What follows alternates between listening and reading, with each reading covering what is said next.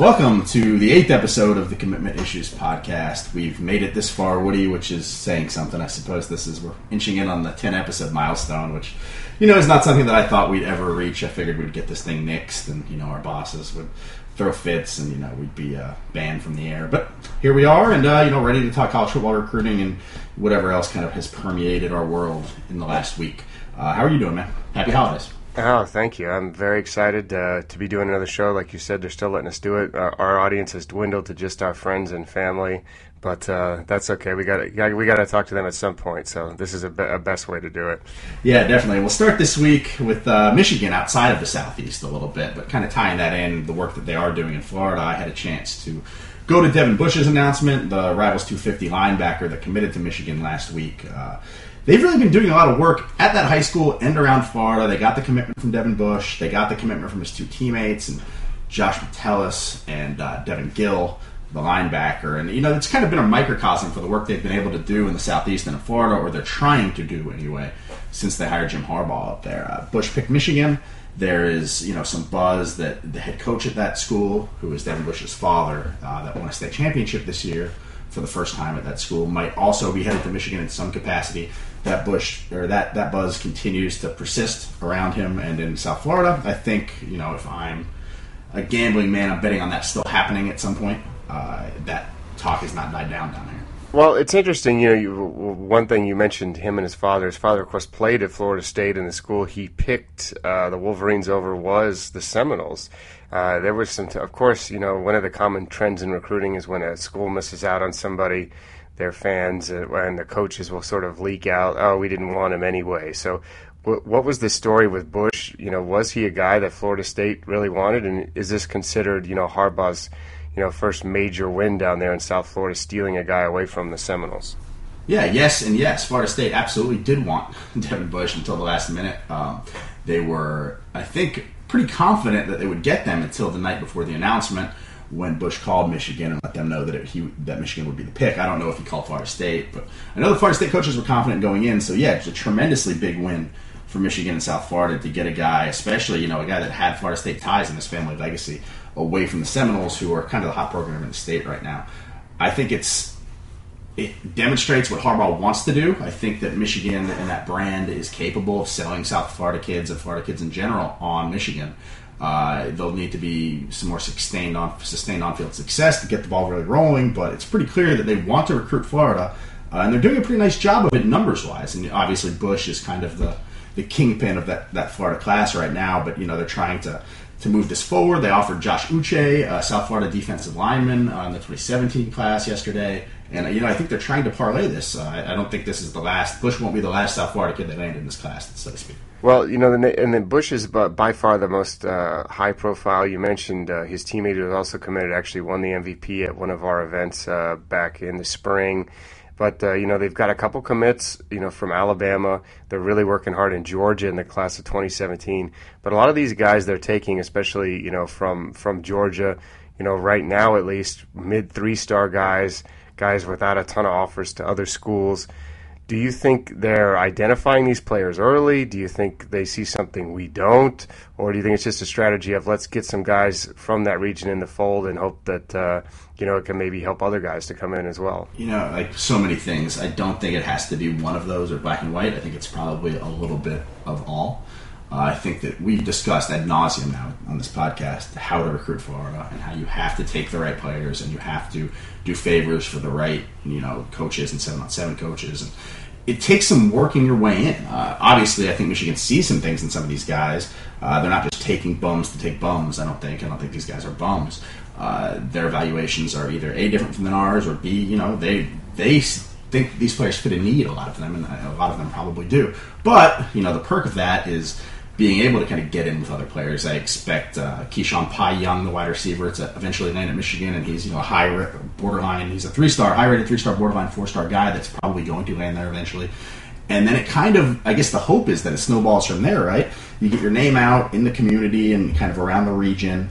The on-field success comes, and then it snowballs. And if you can get real hot in Florida, you can sustain long-term success. And I think that's kind of what Jim Harbaugh is hoping to build towards. So they do have, for the record, they've got commitments from Florida, Alabama, Georgia, and Tennessee. So they have worked hard. But another school that is doing a good job of recruiting, Auburn, surprisingly in the top 10. I was actually on campus to watch Antoine Jackson commit this past week, as we were both covering commitments, kind of bouncing back and forth in between being on the road and covering events. And boy, what a show it was. I had a big Periscope audience watching as we had a full assembly. They told us to be there at 2 o'clock. Jackson didn't announce until sometime after 3, after the entire school was there for a normal assembly. We're talking awards given out to teachers, the band playing, the choir. It was quite a scene. I mean, it was crazy. But, once again, Auburn quietly, they didn't have a big year. They got Kyle Davis earlier in the cycle here, and now they got Antoine Jackson. They're stealing players away from schools like Georgia, maybe even, Tennessee, Auburn, Alabama. So, I mean, the Tigers have been able to recruit well, and I think that, despite the downfall they had this year and a down year, I do think they're on the rebound. What's your kind of feel on Auburn, and especially talking to guys down there? Obviously they're a brand, full-fledged brand. And I suppose the question is, how long can you live on how recent does your success need to be to live on a successful program? I mean, they're not that far removed from that national title. I mean, it may seem like they are, and in our worlds they are, but I think prospects still, if they don't see Auburn as what Auburn was this year. They see the larger picture, I think. Schools have down years, and right now, maybe they're on the borderline of losing some of that luster with a couple other bad seasons, but I mean, they're still that brand, and they still can market success. It's not like they've been downtrodden for years here. I think the opinion of Auburn and Florida, anyway, is still very high. They don't do as much work down here as some other schools do, and maybe that's by choice. But I think they're still involved with plenty of players down here, and will be going forward, I think. So kind of pulling the curtain back on the announcement process, we cover a lot of these. I know some of them are a lot more fun than others. Some of them we know what's going to happen. Other times you're really put through kind of a dog and pony show, and you're dealing with, a situation where where the player almost thinks like it's going to be a press conference, and really you just want to do a one-on-one video interview, and the whole school's kind of waiting on you to ask questions. It's really bizarre. So what's your take on kind of the announcement situation at schools and the evolution, as we've seen guys do it on TV, and now it seems like every kid kind of wants that TV moment, even though, there's no TV. It's just me and you sitting there in our, you in your boat shoes and me in my cargo shorts. Which I'm so sorry that you still insist to wear. They're up and down. I don't mind them. They can be kind of fun, especially with the advent of Twitter, and it kind of gives us, people like us, a chance to kind of laugh at ourselves and make fun of the whole situation, which I love to do. They can get tedious, like the one that you were at. The one Devin Bush's was smooth, man. I mean, we got in, got out, talked to some other Michigan commits. It went real well for me. But I've been to some that drag on. I guess I can see it. I understand it from the prospect's perspective that everybody wants their moment or whatever. I think a lot of these guys look back on some of these theatrics years down the road and are probably a little embarrassed. But I look back at a lot of things I did in high school. Specifically, like, I am just so happy that they don't archive high school and college newspaper, or they didn't when I was doing it online. Because if you can find like some of the things I wrote for my high school newspaper or my college newspaper online, man, that's some embarrassing stuff. Anyway, I'm kind of getting sidetracked here, but yeah, I think some of these announcement things, they will regret down the road when they look back on it. They'll shake their head and kind of let out a sigh. But I get it at the same time. Wanting to have your moment, wanting the hat ceremony, even though nobody's really going to see it, but dudes like me and you. Well, one of the craziest recruitments that we saw over the past few years, and turned out to be one of these classic things that you love, where a kid announces he's staying committed to the school he's committed to the entire time. Kyler Murray, the Texas A&M quarterback, we saw him announce that he's transferring this week, that on the heels of Kyle Allen transferring, and that was actually something we brought up in one of our early episodes that really drew the ire of the Texas A&M fan base when I suggested Allen should leave. There was talk of, for those of you who watch American Horror Story, there was a lot of talk about some of the things done in the season premiere of that show being... Yeah, they suggested that you have a drill-like apparatus, a drill-like device, apparatus shoved inside of you, yes. Which was, brilliant. I mean, that word for word, I was taken back by the creativity. It was a little crass, but it turns out that I was right. So sorry, Texas A&M fans, but that is what happened. Now Murray leaves too. I don't think we expected that because at the time, Allen had been benched in favor of Murray. Then it turns out it ended up going the other way around when Murray got hurt. All this drama, everyone now saying, Kevin Sumlin's going to get fired. Based on the kids I deal with, Texas A&M is still a desirable school, but then we do know people down there, have unrest, and you of course have dealt with it when you were out west, based in Arizona. They recruit there very heavily. So, what's your take on Sumlin, and do you think he can survive all this quarterback drama? When I say we, it's not usually you and I; it's other people in our business. Are so quick to just everybody's on the hot seat, let's fire Kevin Sumlin because he lost 2 quarterbacks and had a bad season. I think he can survive. Will he? I don't know. That really depends on. It's not like they're incapable of getting somebody to come in and play quarterback right away at Texas A&M. It's not like he's recruiting to a wasteland. You can get a quarterback there, and he's got Tate Martell lined up coming in eventually, but he's got to get a stopgap, I suppose. I think he can survive it. I don't know if he will survive it, but I think he certainly can. I think it's kind of been... People are treating him like a lame duck coach already, I think, and that's my issue, which I don't think is the case whatsoever. Well, the issue is, we got to remember, Johnny Manziel was a 3-star quarterback coming out. I mean, he was not supposed to be the savior. He sped up the timeline by going in there, competing with Alabama right from the get-go. And now, Kyle Allen, had his ups and downs over his 2 years. I still think, of the running game is the real problem there, and Allen not being a super big threat to run kind of hurt them. The Murray situation kind of ties into what we're seeing in quarterback culture. I think, his dad played at the school. His dad was a legend there. I honestly think it would have been better for him to go out of the state of Texas. I mean, maybe go to Auburn, maybe go to Oregon, 2 schools that also had quarterback issues, this past season. I think getting away from it all and kind of, he was Murray was a legend in Texas. I mean, I think I saw our boss, Mike, our national recruiting analyst, I should say, Mike Farrell, say that Murray actually blocked him on Twitter because he wasn't ranked high enough when the rankings came out. I mean, he's already got rabbit ears. He's in Texas where he's never lost a high school game. They're expecting this kid who's 5'9" to walk in and save the program and be the next Johnny Manziel. Johnny Manziel redshirted. I mean, it's not that easy.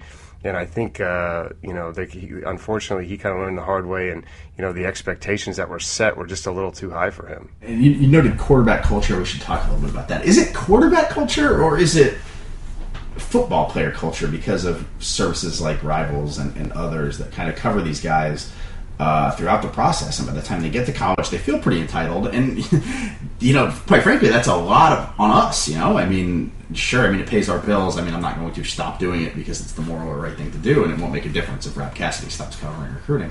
But I don't know if it's just quarterbacks, really, as much as it's recruiting culture. And maybe it's a little bit easy to transfer these days, and maybe it should be easier, but that's a whole different conversation. I just don't know if you can just, stick it on quarterback culture. Well, but the quarterback is a marquee position. I know, and we do take some of the blame there. I think a lot of it also goes with the coaches who are, selling promises that they can't deliver on. And I think that may be what happened in the Murray case a little bit in terms of, talking to, who knows what he was promised. I know I've talked to a lot of players. I hear from players in past classes that are unhappy at their current schools, and they say that they were told a lot of things that didn't happen, and that's just true. I mean, that's going to happen. I think that build-up, Coaches are recruiting for their job, and it's really easy to say, hey, don't make these promises when your job doesn't depend on getting a kid on campus. If my family's meals depended on my success, I'd lie to a player or two to get them on campus, too. Of course, college coaches lie. That's what they do. They lie to the media. They lie to players. It's they're almost politicians in the way, and they're forced to be, though. I mean, it's really easy for us to get judgy on them when our salaries aren't tied to on-field performance and tied to recruiting. You can't get mad at the kids because, 17, 18 years old, how do you know what you really want? So, it's tough to place blame for what's happened here, and I don't know that there is a solution. but it's certainly something that exists in the world right now. Well, and quarterbacks are going to continue to transfer, and I have zero problem with it. I don't think you do either. I think but the problem is when you're not you need to wait and grow and develop early in that process. I think if you're not playing your freshman year and you decide to leave and you're a quarterback, I think that may be rushing it a little bit. But if you're a guy like the quarterback we saw at Oklahoma, change his mind after it was clear that Baker Mayfield was going to be the guy next year. He's got a year left. Get out of there and go play somewhere. But I think giving up after your freshman year, or in the case of Will Grier, we're seeing him leave after his redshirt freshman year. I think that's tough. I think especially when you've had success at a school and there is an opportunity. Kyler Murray would have been playing next year at Texas A&M. I think we both agree that he would have been the starter. Now he's going to be, who knows, playing baseball, sitting out a year, going to JUCO. So who knows? But one of the quarterbacks that I had a chance to visit with up at the Shrine Bowl this week was Austin Kendall, a highly rated guy. He's bounced around in our rankings from top 100 to top 250. He's committed to Oklahoma, was committed to Tennessee. They made a change at offensive coordinator last year at this time when the quarterback carousel was going around. He ends up changing his mind. Decommits from Tennessee. They take Jared Guarantano, and Kendall's sort of out on the open market. A lot of people thought he was going to Kentucky. Next thing you know, Oklahoma steps in. He commits there, and now he's going to play for one of the top schools in the country. So I think these kids maybe like Kendall taking a better look at their options and not rushing into the decisions might lead to less transfers, because we're seeing kids commit. I mean, after their sophomore year, it's crazy, isn't it? Yeah, quarterback recruiting is sped up even faster than any other position, I think. And there are probably multiple reasons for that. And you'd hate to be like, you don't want to be like the old geezer that's like, everybody just needs to take a slow down here. You do what you want, but I don't know that that's going to lead to less transfers, because you just can't predict what's going to happen when you get on campus. You can wait and you can be careful, but you're likely being lied to in some capacity. That's just the reality of the recruiting situation. If you are a recruit, you are being lied to in some capacity. You don't know what the assistant coaching situation is going to be in year two. You don't really know what the head coaching situation is ever going to be in year two these days because of how fickle that is. So even taking your time, you could still wind up in a situation that you didn't anticipate. I just think, personally, if you're a college coach, I don't know why you're pushing for a commitment that early in the process. So you can show your boss, look at this. I mean, Al Golden tried this, right? I mean, this is like the Al Golden trademark was, I'm going to get fired, but watch me get all these recruits really early and show my boss he doesn't want to lose this class. I mean, they fired him anyway. But, that was the thought process going on there, right? I mean, it's 100% what he was trying to do. Well, no, I agree with that. Golden was trying to do that, but I mean, if you're the coach at, like I said, even Tennessee, why do you need to take a quarterback commitment who hasn't played a game in his junior season, like Kendall? I mean, who knows if, I think they kind of had a mutual parting of ways. But I just think I just think the rush to get these spots filled, and then you have guys who might throw for 4,500 yards their senior year that end up going to Eastern Michigan, and then when they pop up the NFL draft, everyone tells us we messed up their ranking. I mean, a guy might not start until his senior year. Marcus Mariota didn't start a game, of football until his senior year of high school. We end up having him ranked at 3-star, and then of course everyone brings that up, in regards to the rankings. No, yeah, especially at these big programs. And granted, I'm much better at my job than you, so I got 4 stars on him. But Anu Solomon at Bishop Gorman started and was having a great year at Arizona. Had a great year at Arizona. Was the MVP of the bowl game. Played 1 year. If you're at a program like that, no matter how good you are, sometimes you get 1 year. Sometimes you get 2. But a lot of times, you're behind a guy. I mean, especially at a Gorman or something like that. And then you just don't really know what you have until it's too late. So I agree with you there. All right, so you were hanging out with quarterbacks this week. I think you were at our friend Ken Mastroli, a quarterback guru down in South Florida, had a big-time event. Kind of tell us about that and what goes on at these, quarterback-only functions where it's, 40, 50 guys that are brought in to throw, and what did you see out there? Yeah, well, Mastroli is a guy that trains quarterbacks in the Florida area, the South Florida area, but also is kind of branched into North Florida. And he's worked with some guys, Jake Allen, and some other notable players as well.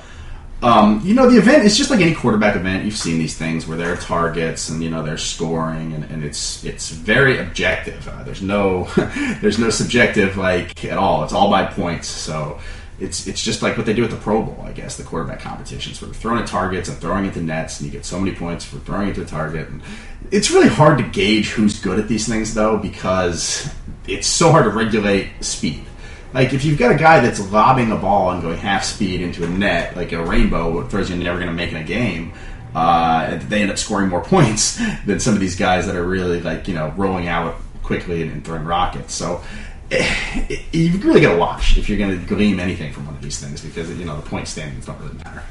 Yeah, that's kind of tough, because you have quarterbacks generally are fairly cerebral, and the smarter guys realize, why am I trying hard when I can just cheat? And I mean, because you and I could roll out half speed and hit the targets and score enough points to finish in the middle of the road, but that's not the spirit of the event. But kind of getting into that, we're already rolling. I know that you mentioned there was a 7-on-7 trial you almost went to last week. I had actually a camp yesterday that I decided not to go to because I'm about to be homeless in the 5 weeks and I don't have a place to live. So what's your take on these events? We have spring events essentially starting before today's the first day of winter, and we're already in 7-on-7 tryouts and spring events and stuff like that. Yeah, it's accelerating just like the recruiting process is. And now you've got all these events for juniors that are starting before signing day, so we're still worried about that class while all these events are kind of hopping up. But I've always liked them. I like these events. It gives you a chance to meet some dudes and see some guys that maybe you haven't seen during the season because they're from small schools or whatever, and get a lot of really good players in one place and get a look at all these kids. So Rob and I will be on the road, and I guess that's all we do is go on the road.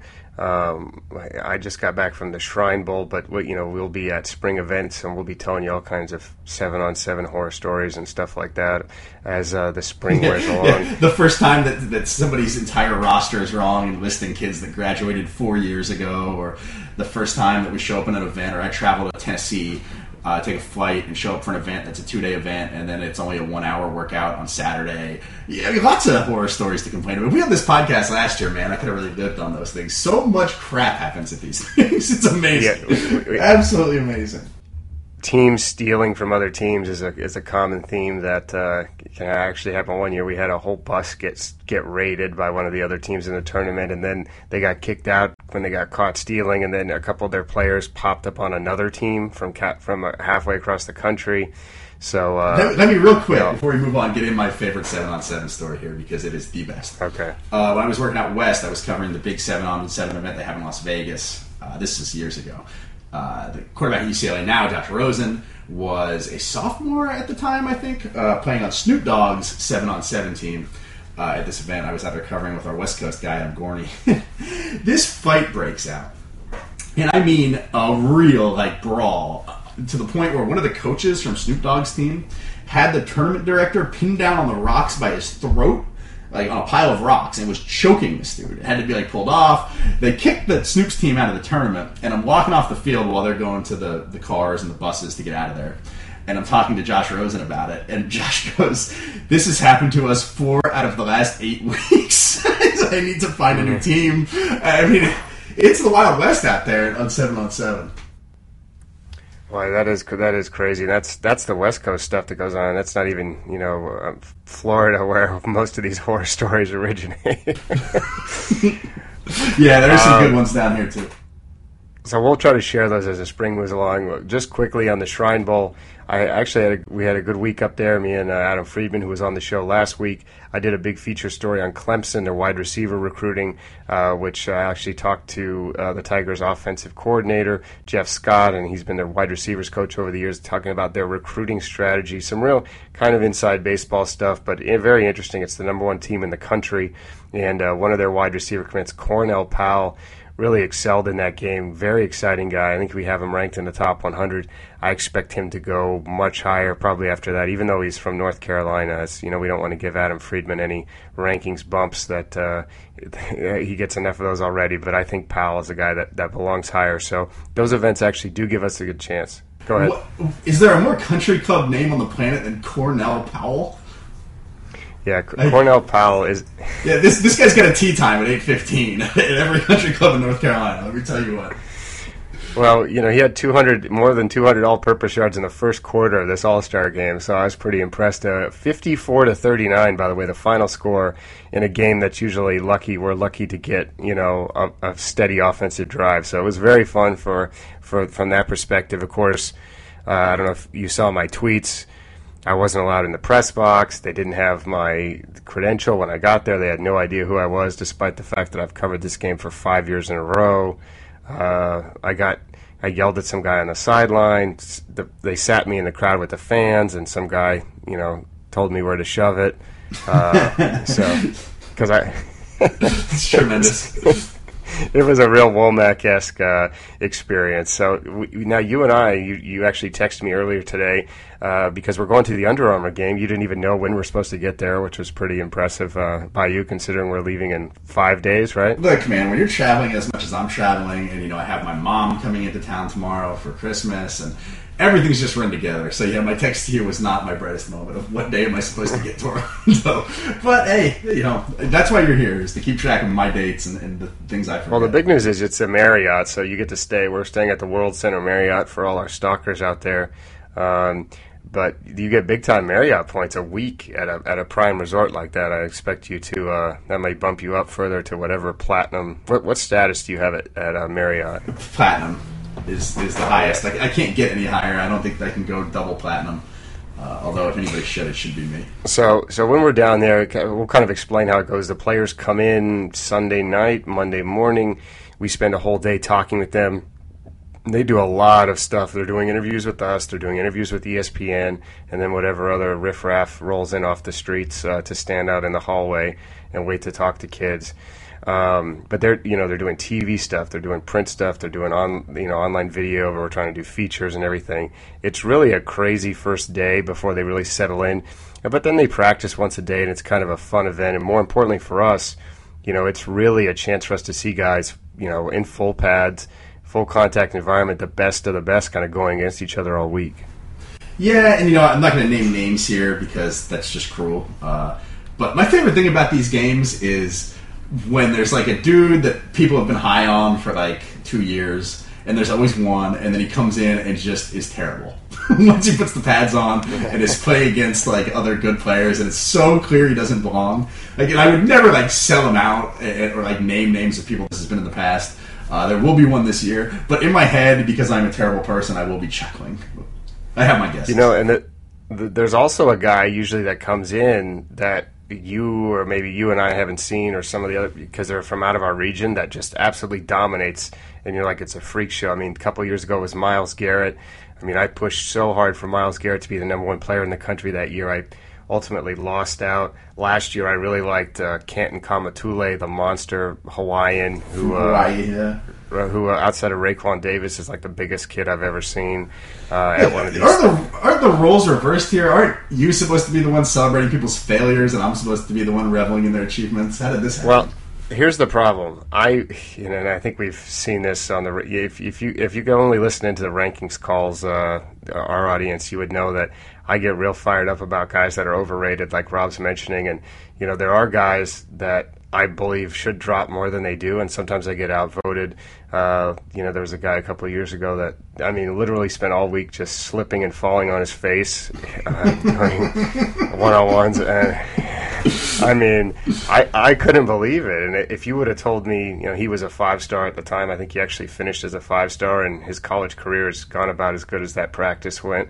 But he just, he hasn't lived up to the hype of that, and it's tough to remove yourself from, you see a guy at this point in our illustrious careers, we've seen guys for 3 or 4 years, and sometimes you can almost justify things in your mind because you've seen them dominate in other settings.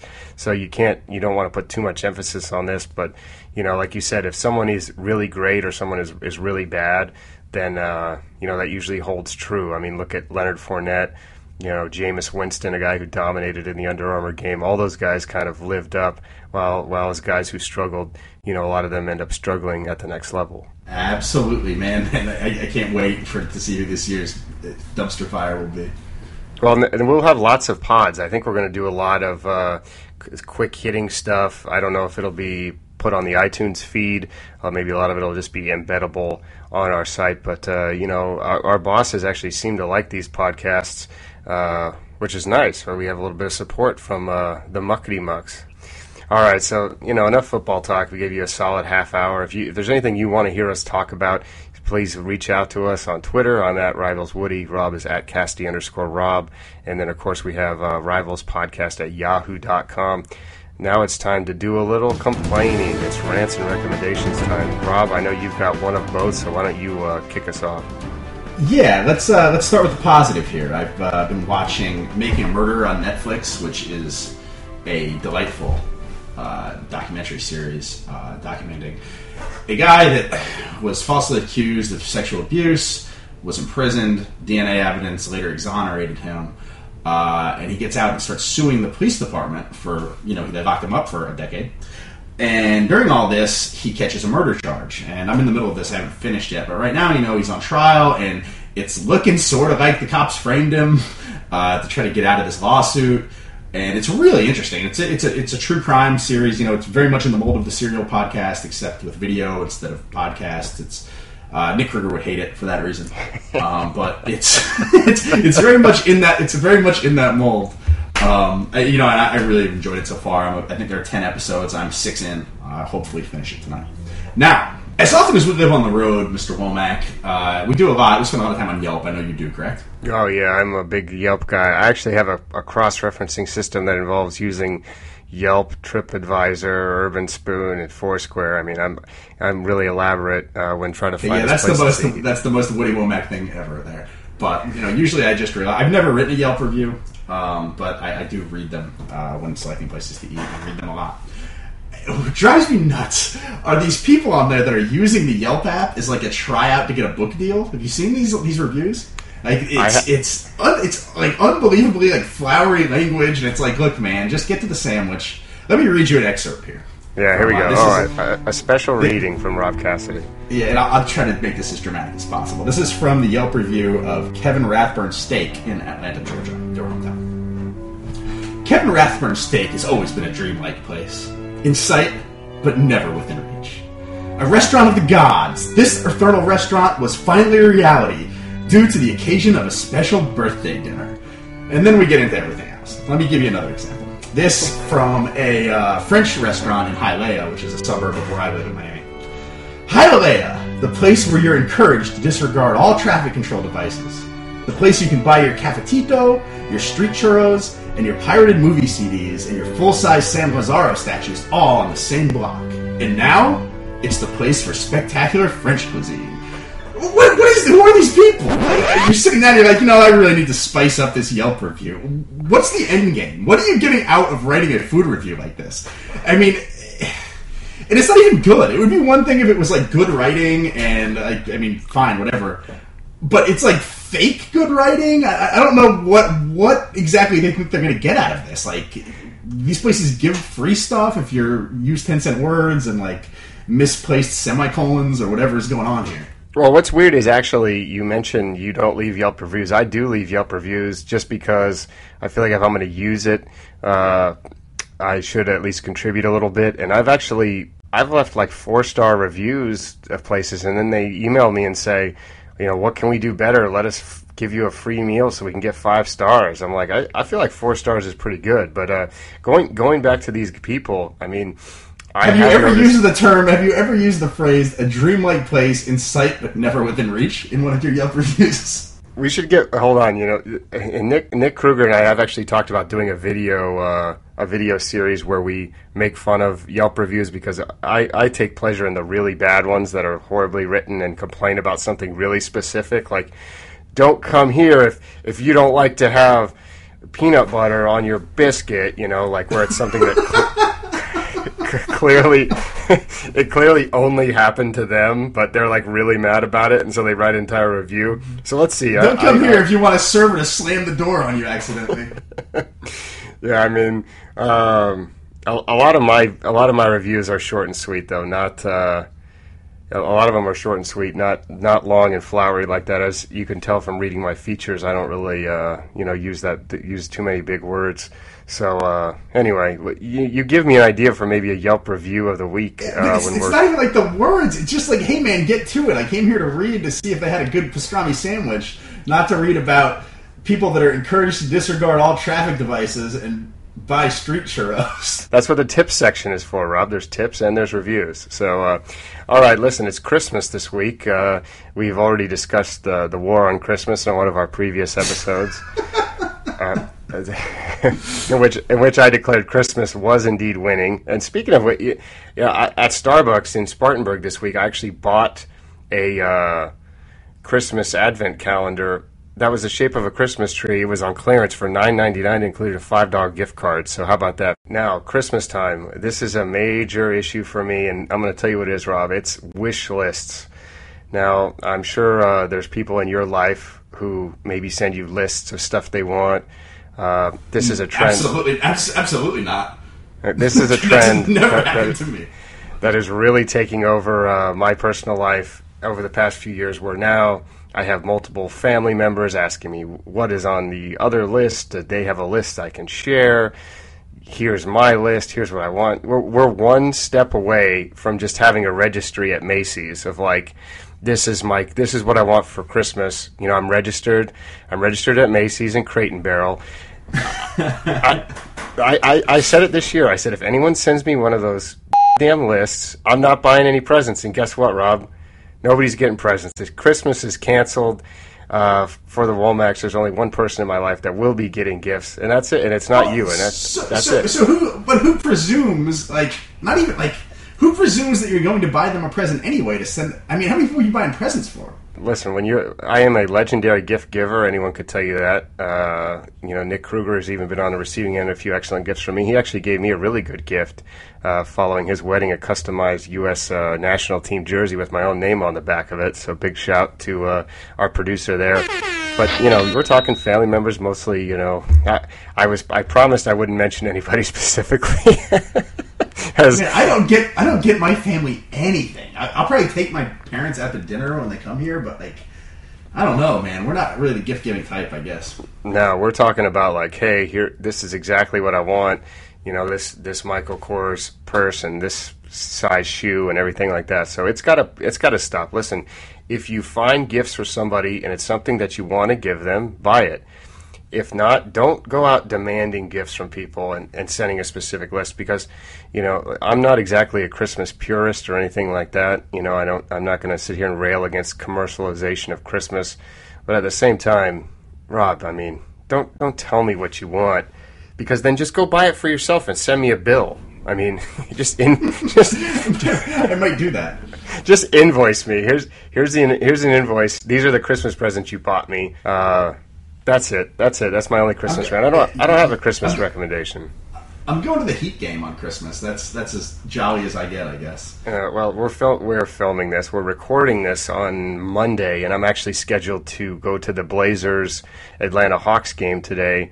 And I just see on Twitter that not only get this, Rob, not only is Damian Lillard not playing, okay, the Blazers' best player and only All-Star and only reason to watch them this season, he's out. C.J. McCollum, their second best player, is out.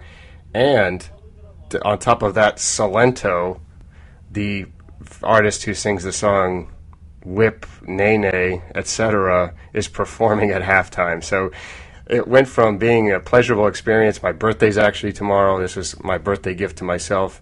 Now, instead of getting to have fun, I'm going to get tortured by listening to that song and watching the entire Phillips Arena dance along to it.